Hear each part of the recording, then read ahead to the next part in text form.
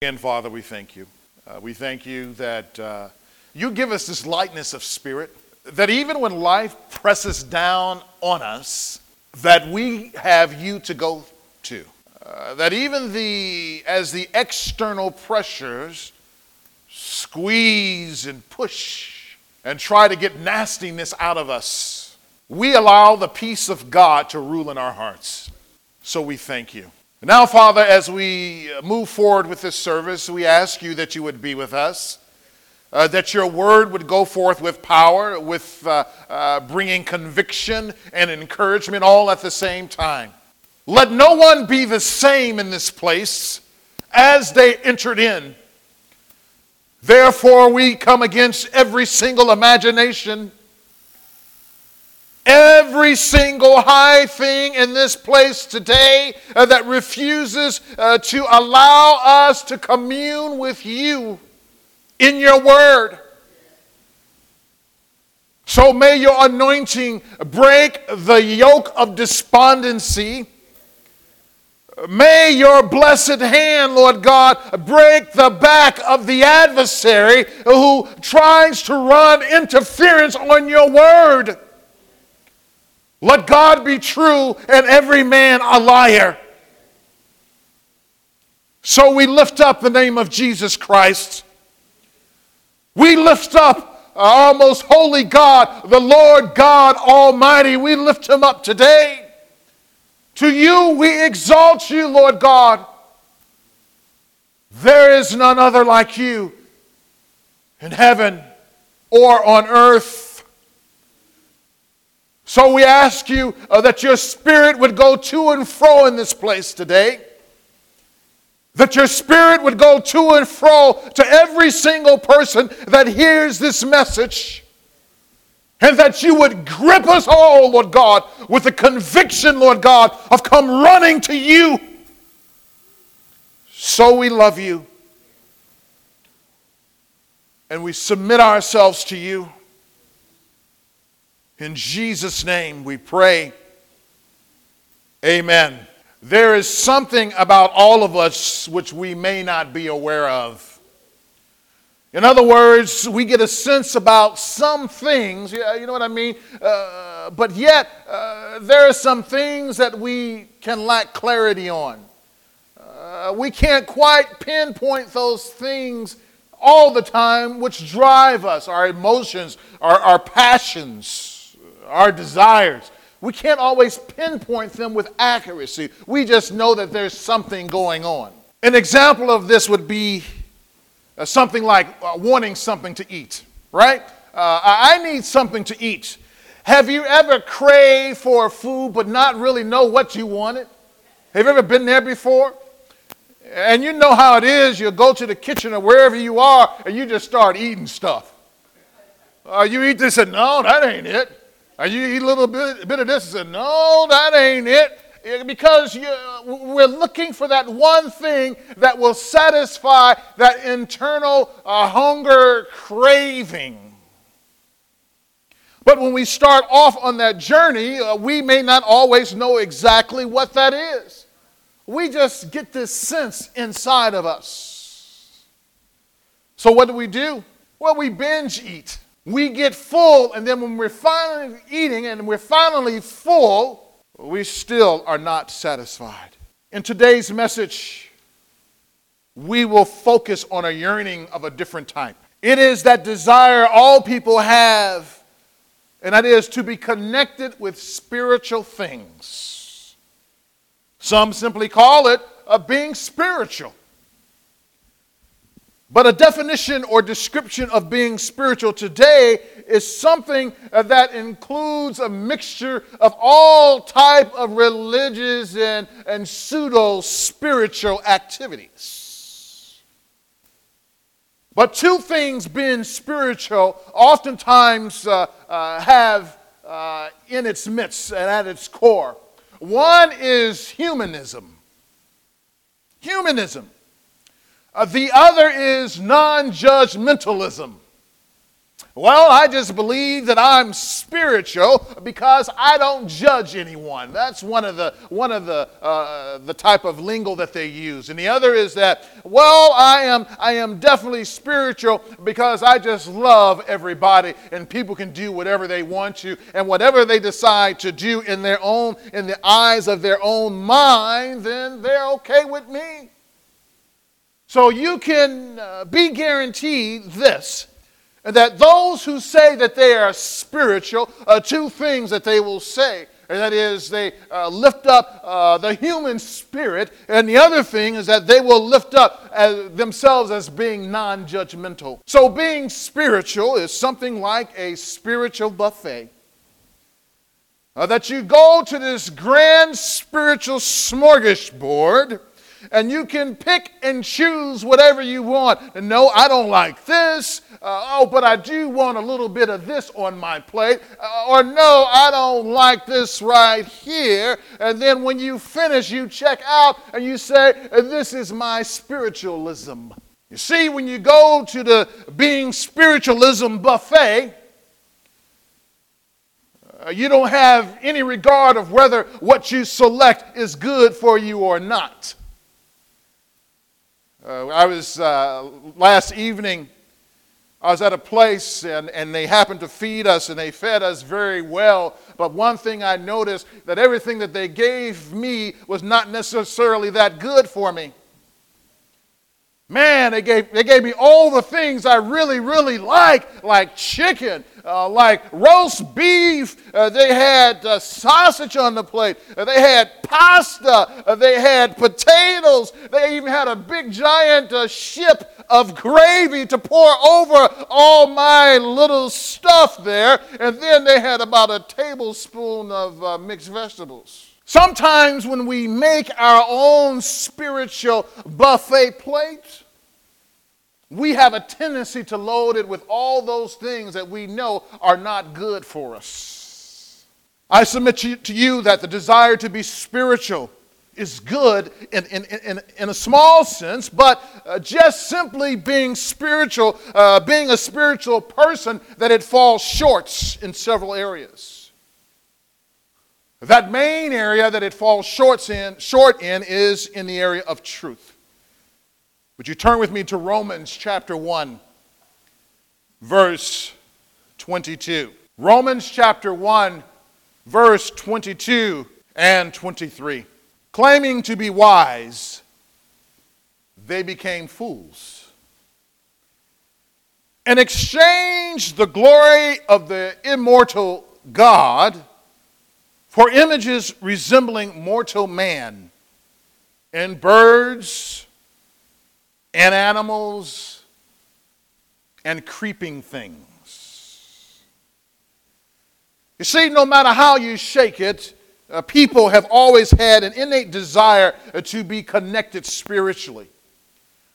So since the very beginning of God creating Adam and Eve, all of mankind has some type of innate desire to be connected with this grand spiritual divineness, greatness of a person. Romans 1, 22, 23.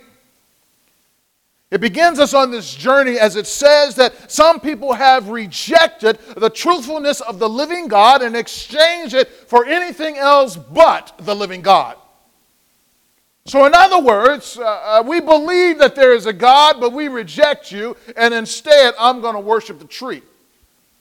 Yeah, there might be this great God who created everything, but instead there's a cow over there. I'm going to worship the cow, and then I'm going to eat him.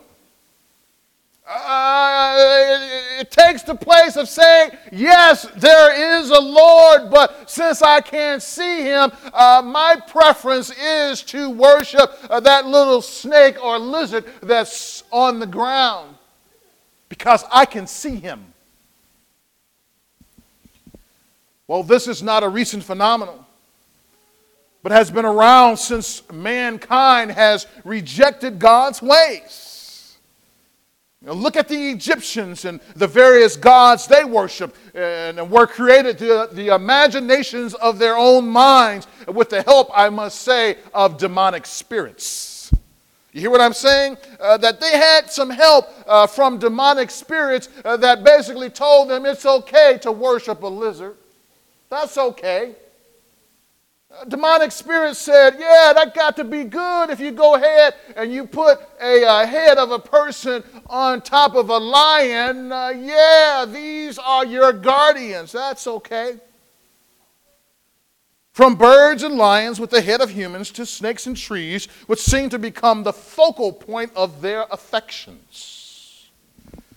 But yet, even though that this may be true, we must not discount people.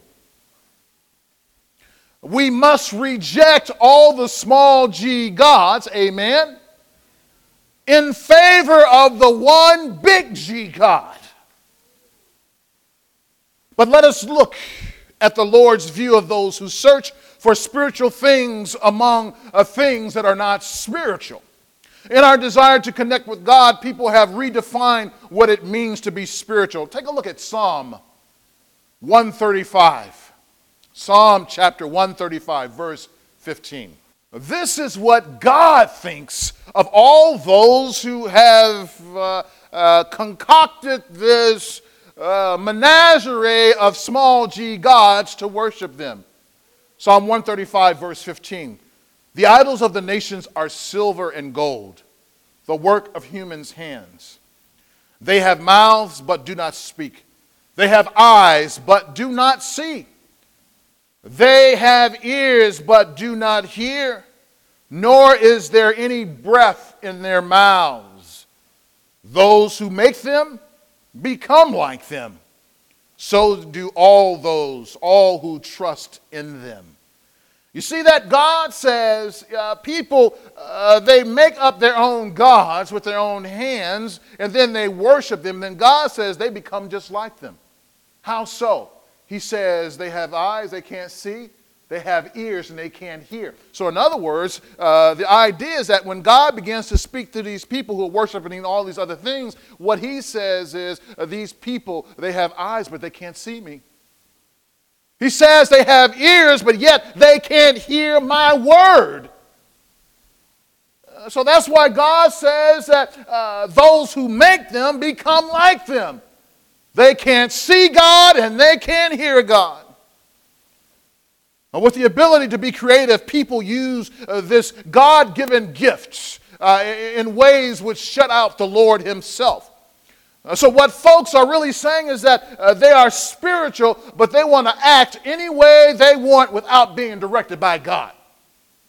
That's the bottom line. You're trying to figure it all out. That's what they're saying when people say I'm being spiritual. I don't want the Bible to direct me unless I decide I want it to direct me. I don't want a preacher to direct me unless I want the preacher who I think is representing God to direct me. No, I don't want any of that unless I decide, unless I make a decision on whether or not if it is true to move on. Other than that, it's entirely up to me. But yet I am spiritual, they'll say. Well, you say, are you still kind of talking way out there, preacher? Come on with it, come on with it. Well, here you go. This past Thursday on the Arsenio Hall show, one of his guests was Russell Simmons. You know him, the creative business mind behind hip-hop. One of the quotes quoted of Russell Simmons was this. This is from MTV, if you're wondering. Says this, and I quote, Simmons ensured that his artists remain as uncompromisingly rebellious as possible. You hear what I'm saying now? He says that he wanted to make sure all of his artists remain rebellious. So during this interview, as Russell Simmons, as he sits there, as a matter of fact, first shot of him, the first thing I noticed were these beads around his neck. And I looked at the beads and I said, this guy is Buddhist. Of course, through my research, find out that it is definitely true. And many of you may have already known this. So one of the reasons that he was on the show was to, in a way, to promote his book on meditation. And he began to say, some of the some of the problems in the world, you can't quote me on this, but this is, if you put it in a nutshell, this is what he's saying, that some of the problems in the world was that people can't meditate, that people need to get centered. Centered on what? Centered on what? But when he sat there, I have to admit, man, he seemed calm. I admit to you, he seemed calm and he seemed steady. It's like, I see why, he's got all this money now. He's able to promote his thing and he seems all calm and all steady. And then all of a sudden, out of nowhere, these things that began to come out of his mouth. And obviously they were curse words because every other word was being bleeped out by whoever manages that type of thing. Is being bleep, bleep, bleep, bleep, bleep, bleep, bleep. This person that seems so calm and talk about people need to get centered, all of a sudden, all this stuff, it seemed like it threw it right out the window.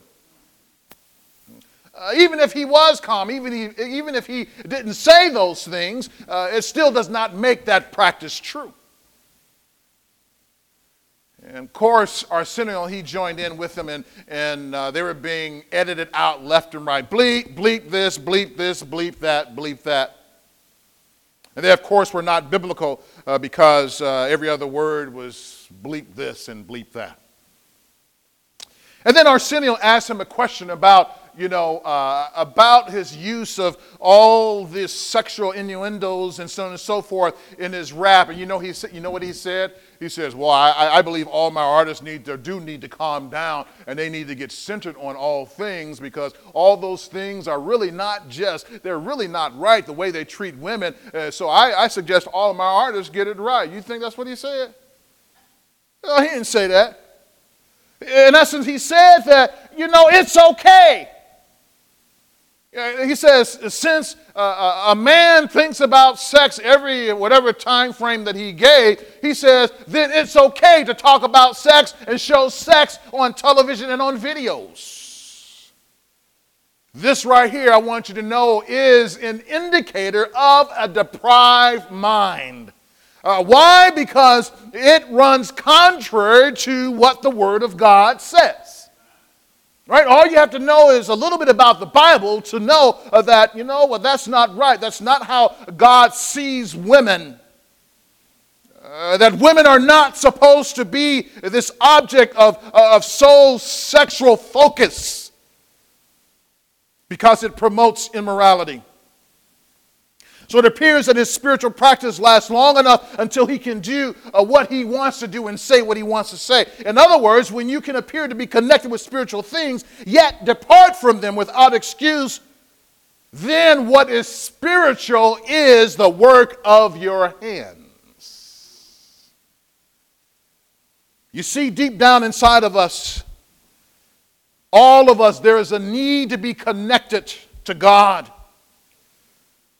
When there isn't a revelation of who God is, people may invent their own personal gods. Consider the Hindus or the primitive religious practicing individuals from all over the world who have thousands and thousands of gods. Many of them do believe there is one great and divine God, but he simply does not care.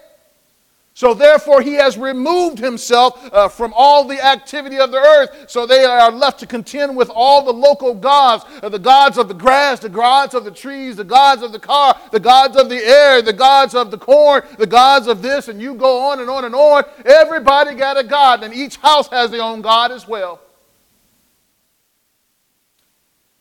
That yearning on the inside of us says we must be connected with God. But many just don't know how to do it. Even those who once had a vibrant relationship with the Lord feel like they have now been all dried up. The presence and power of the Lord, which they sensed in a powerful way since that first day, they said, Jesus, I accept you as my Lord and Savior. That all that zeal, all that zest zest for your presence, Lord God, it has disappeared somehow. And then soon, as indicative of those far away from the Lord, they are pulled away by the dictates of their own hearts because they don't know if God still hears them. Their spiritual inner self has been compromised by the interference of darkness. And there is no other way of putting this. So those who have this deep-seated need to connect with God are deceived as they substitute God for a concoction of their own minds and a concoction of their own hands.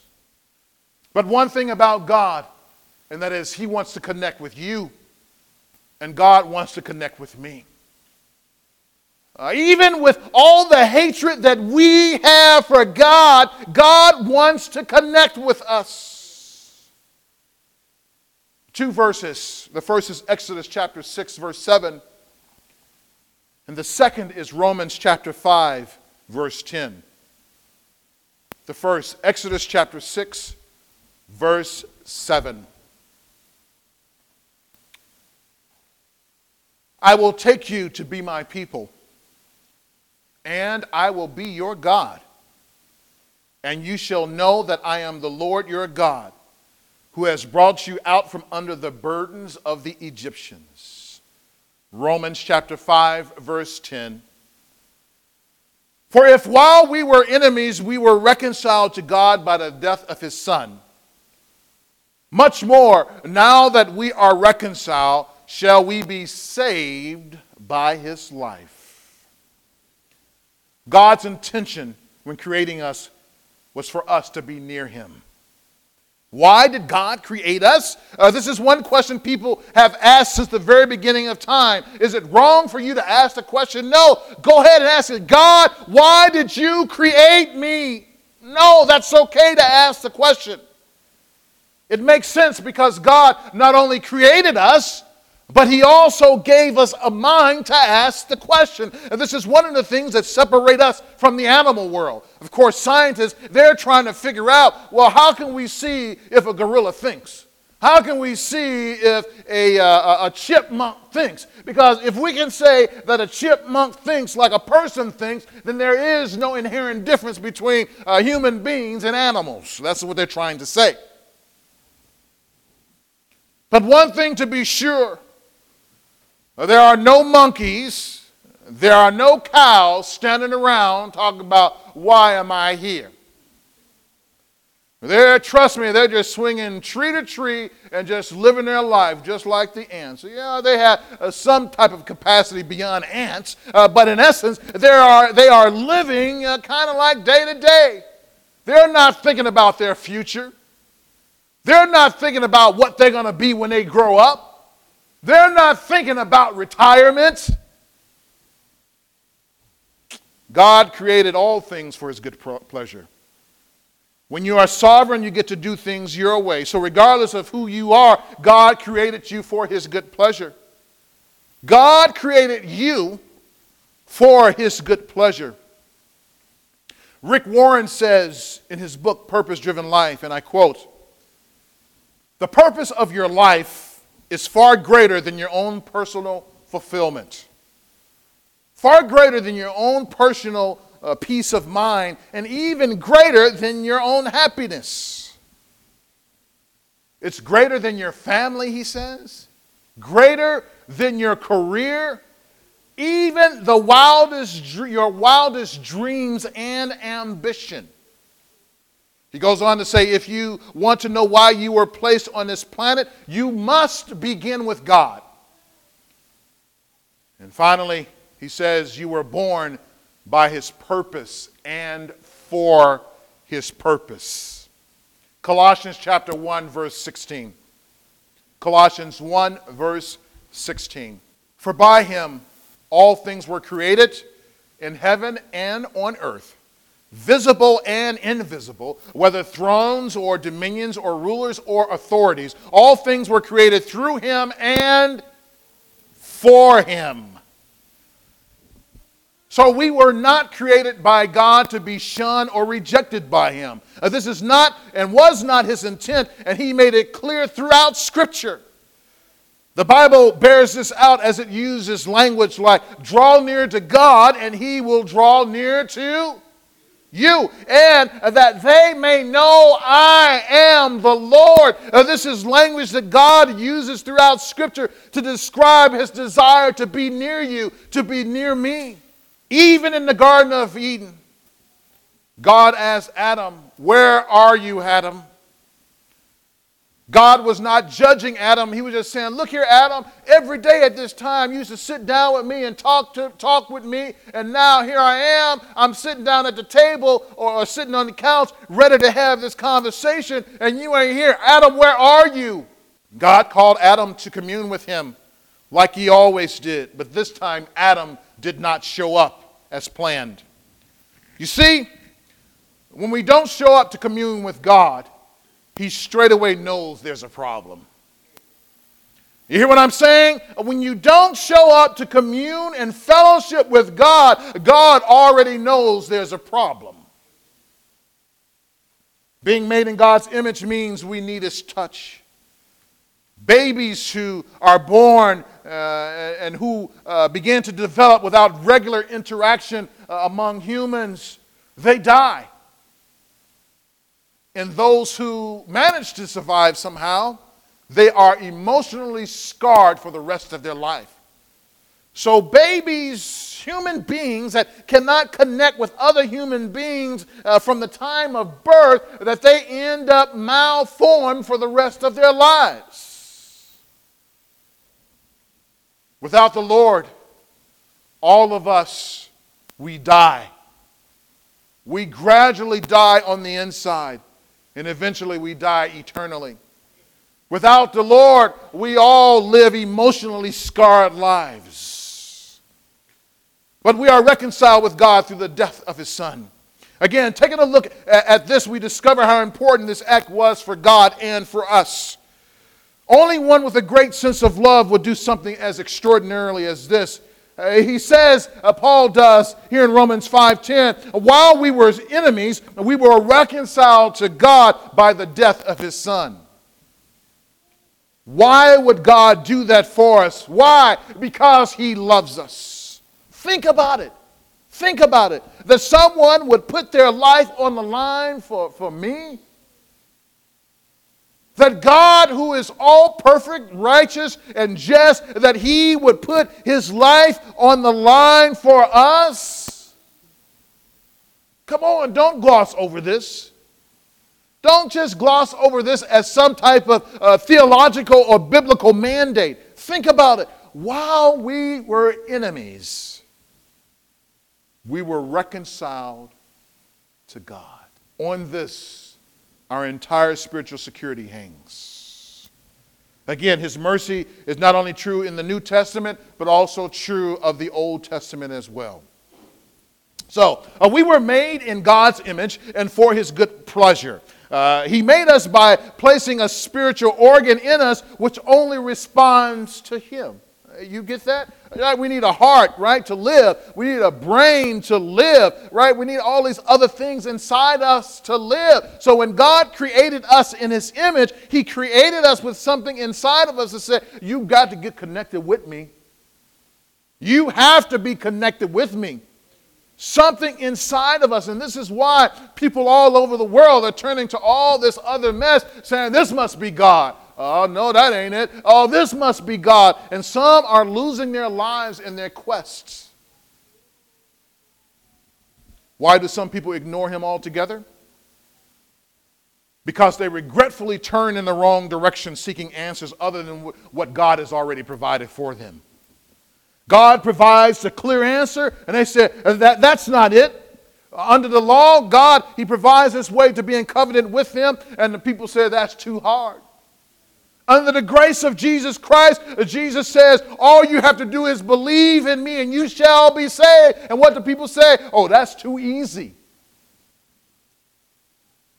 Sometimes we act like children who want their parents to cure them of boredom. Mom, Dad, I'm bored. We must respond to God with the revelation He has already clearly given to us. Through Christ, we have permanent access to God. Through Christ, we have permanent access to God. Turn with me to John chapter 1. John chapter 1, beginning in verse 47. Jesus saw Nathanael coming toward him and said of him, "Behold, an Israelite indeed, in whom there is no deceit." Nathanael said to him, "How do you know me?" Jesus answered, "Before Philip called you, when you were under the fig tree, I saw you." Nathanael answered him, "Rabbi, you are the Son of God. You are the King of Israel." Jesus answered him, "Because I said to you, I saw you under the fig tree, do you believe? You will see greater things than these." And he said to him, "Truly, truly, I say to you, you will see heaven opened and the angels of God ascending and descending on the Son of Man." God's knowledge of us gives us access to Him. God's knowledge of us gives us access to Him. You know, you see a person who shows some type of interest in you in some way, it just helps you to open up a little bit more. In other words, when you enter in a conversation with people, and if the person only talks about themselves from the moment that you begin the conversation to the end, you really don't want to talk to them very long. Because they just get on your nerve, because you know deep down inside they're really self-centered. If the entire conversation only focuses on them, you don't want to enter into that. So here Jesus, He takes interest in Nathanael. In other words, He says, "Nathanael, I know you. I know you, Nathanael. I know who you are." And so therefore, Nathanael, he agrees with Jesus. He's basically saying that no one knows that about myself other than me. So you have to be someone special. You must be the Son of God. You must be the King of Israel. So Jesus looks for people who simply would be honest about Him and even honest about their own condition. Because Nathanael, he said of Jesus, is there anything good that really comes out of that place? He wasn't trying to be nice because here's this guy that professed to be God, so on and so forth, whether or not he knew that or not. He just basically spoke his mind to whoever he was speaking to. Jesus looked at Nathanael and said, he has no deceit. He was a person who told it like it is. He told the truth about things and would not sugarcoat his thoughts, not even his thoughts about Jesus. After Jesus said Nathanael had no deceit and that he saw him in a tree, it opened the eyes of this man. My question for you is, how many of us have heard God's word day in and day out and our eyes have never been opened? But Jesus wanted him to move beyond that place to a place where Nathanael would be willing to follow him in this glorious relationship. It's not just about information. Did you know that? It's not just about, this is a cool saying. It's all about entering into relationship daily with the Lord. Why does Jesus want us to follow him? Why is it necessary to seek him with so many different alternatives available in the world? Well, simply as this. Jesus is our point person to and from God. There is no other way. Turn with me very quickly to Genesis chapter 28, verse 12. As a matter of fact, I'm not going to read this through, but you'll have a passage to kind of hang your hat on. Genesis 28, verses 12 and forward. You remember this story about Jacob. And he dreams of seeing angels ascending and descending on a ladder. So one of the things he understood in his dream as God spoke to him, that number one, it was definitely a God moment.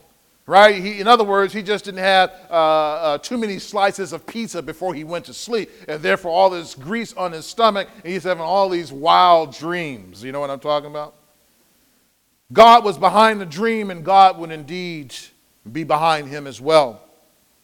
So in that very place where Jacob had that dream, God would establish both Jacob and his offspring. He could get connected with God in that place. He ended up setting an altar there. Jacob was so taken aback by this fact of what he's seen and what he heard that he called this place awesome. He said that God spoke to me here, and I saw this vision in a dream, angels going up and down on a ladder. Jacob said that this place is awesome, and it can be no other than the house of God. He also said it was the gate of heaven. What do gates accomplish? They let things in and out. Amen. Keep things in that you want in and keep things out that you don't want in. But this would be the gate of God. This would be that place where God set up as a location for people, for Israel to ultimately to have access to him. But now, back in John chapter 1, Jesus speaks to all who were listening and explains that he is that ladder. Can you see that? See, in verse back there in Genesis chapter 28, Jacob said he saw a ladder and the angels were going up and down on the ladder. But here in John chapter 1, verse 51, Jesus says that there are angels going up and down, but the ladder they're going up and down on is him. So in other words, Jesus is bringing revelation to the vision that Jacob had. Even though Jacob could see, he could not see all. There it is, right? Or even though Jacob could see, he could not see all.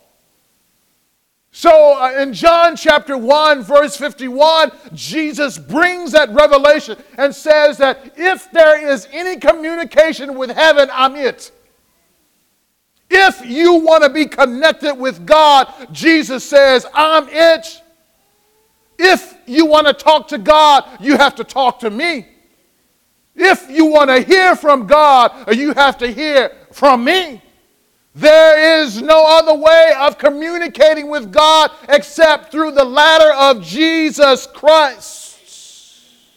This is the one thing that some get stuck on today. They get stuck on the place instead of the person. You hear what I'm saying? That some folks, they get stuck on, well, you really can't experience God unless you hear. Or you really can't experience God unless you hear. And Jesus says, wait a minute, I'm the ladder.